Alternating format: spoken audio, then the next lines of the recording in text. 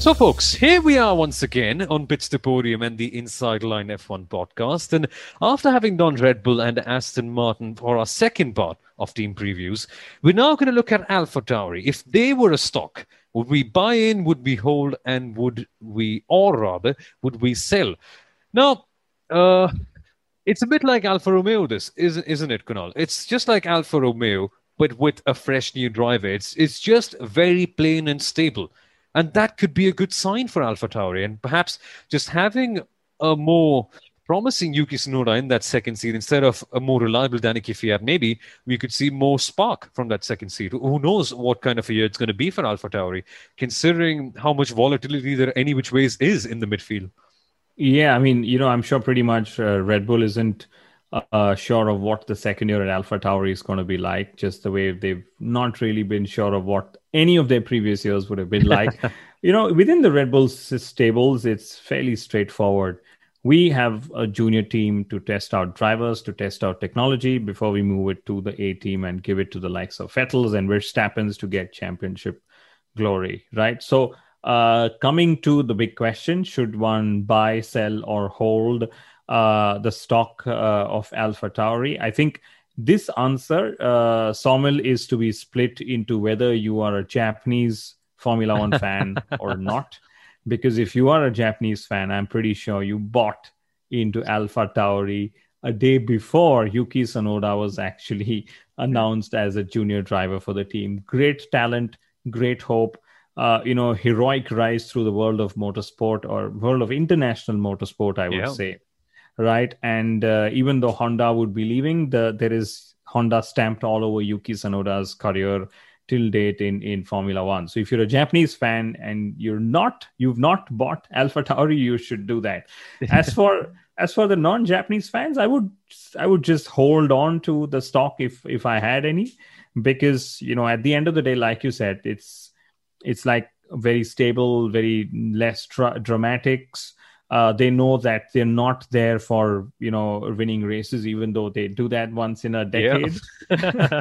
they know that they know their reason for existence, and like I said, their reasons for existence is to support Red Bull and pick up points and the money that comes along the way. So it wouldn't be my primary team to purchase. I would put all my money in the Red Bull A team if I had any. But also, Kunal, they're also very good at selling fashion apparel. Really good stuff, by the way. Really minimalistic designs. Yeah, promotion aside. Let's move on to focusing on the on-track aspects. Because, yes, as you mentioned, very stable. And that is the thing, right? They know their existence. They know exactly why they're there. And Yuki Tsunoda has just been in that very seat. And let's focus on him a little bit more, Kunal, because as you mentioned, Japanese fans, what are you waiting for if you've not bought in? Hypothetically, of course. Don't call us stupid. But but Yuki Tsunoda, Kunal, rising in every single year. He's not spent more than a year in any junior Formula Championship. I know predicting the future of a driver in Formula One is going to be very hard, because we've seen the best of the best have excellent junior Formula careers and just fizzle out. Stoffel Vandoorne being one really painful example in mind. But then you could have the likes of Lewis Hamilton too, who have a brilliant junior Formula career, which translates in as well. Where do you see Yuki Tsunoda going? Because so far, from what I've seen of him, he is just fascinating. Starts slow, but just builds up so well. I think he's going to be the next driver to watch out for. In the Mercedes ranks, the way we talk of George Russell as a successor to Lewis Hamilton, it may well be that we start talking about Yuki Tsunoda as a successor to Max Verstappen, right? We spoke about in the Red Bull segment that could Max Verstappen be on his way to Mercedes at the end of 2021 or 22, right? In which case, Red Bull has a very few number of races to actually test out a replacement for Max Verstappen. And could Yuki Tsunoda be the one? Well, the paddock says, yes, there's a very high chance that he could be one, especially after Gasly and Albon have been told that they will definitely not be the ones. Yep. Let's see. It should be an interesting dynamic to follow. Maybe, who knows, if Gasly has a superb year, maybe he could be the one being promoted up too, because last year Gasly was superb. So I think in that department, I think drivers is one real big strength that AlphaTauri has. But coming back to our decision once again about holding on to the stock and all, What worries you about them? Is it just that the midfield is so complicated with other teams having such a sense of optimism around them that just stability doesn't seem as attractive anymore? It's just that Alpha Tauri, just being as they are, it doesn't seem like the most exciting thing. And maybe that's why it wouldn't make the best sense in the world to buy in. But then again, there's a counter argument that just because they're stable, just because other teams are more volatile, could mean that they have the perfect chance to pounce on and just get the maximum points. I'm confused in this case. Maybe that's why we're saying hold on. It's just AlphaTauri every single year, right? They're just calm and stable.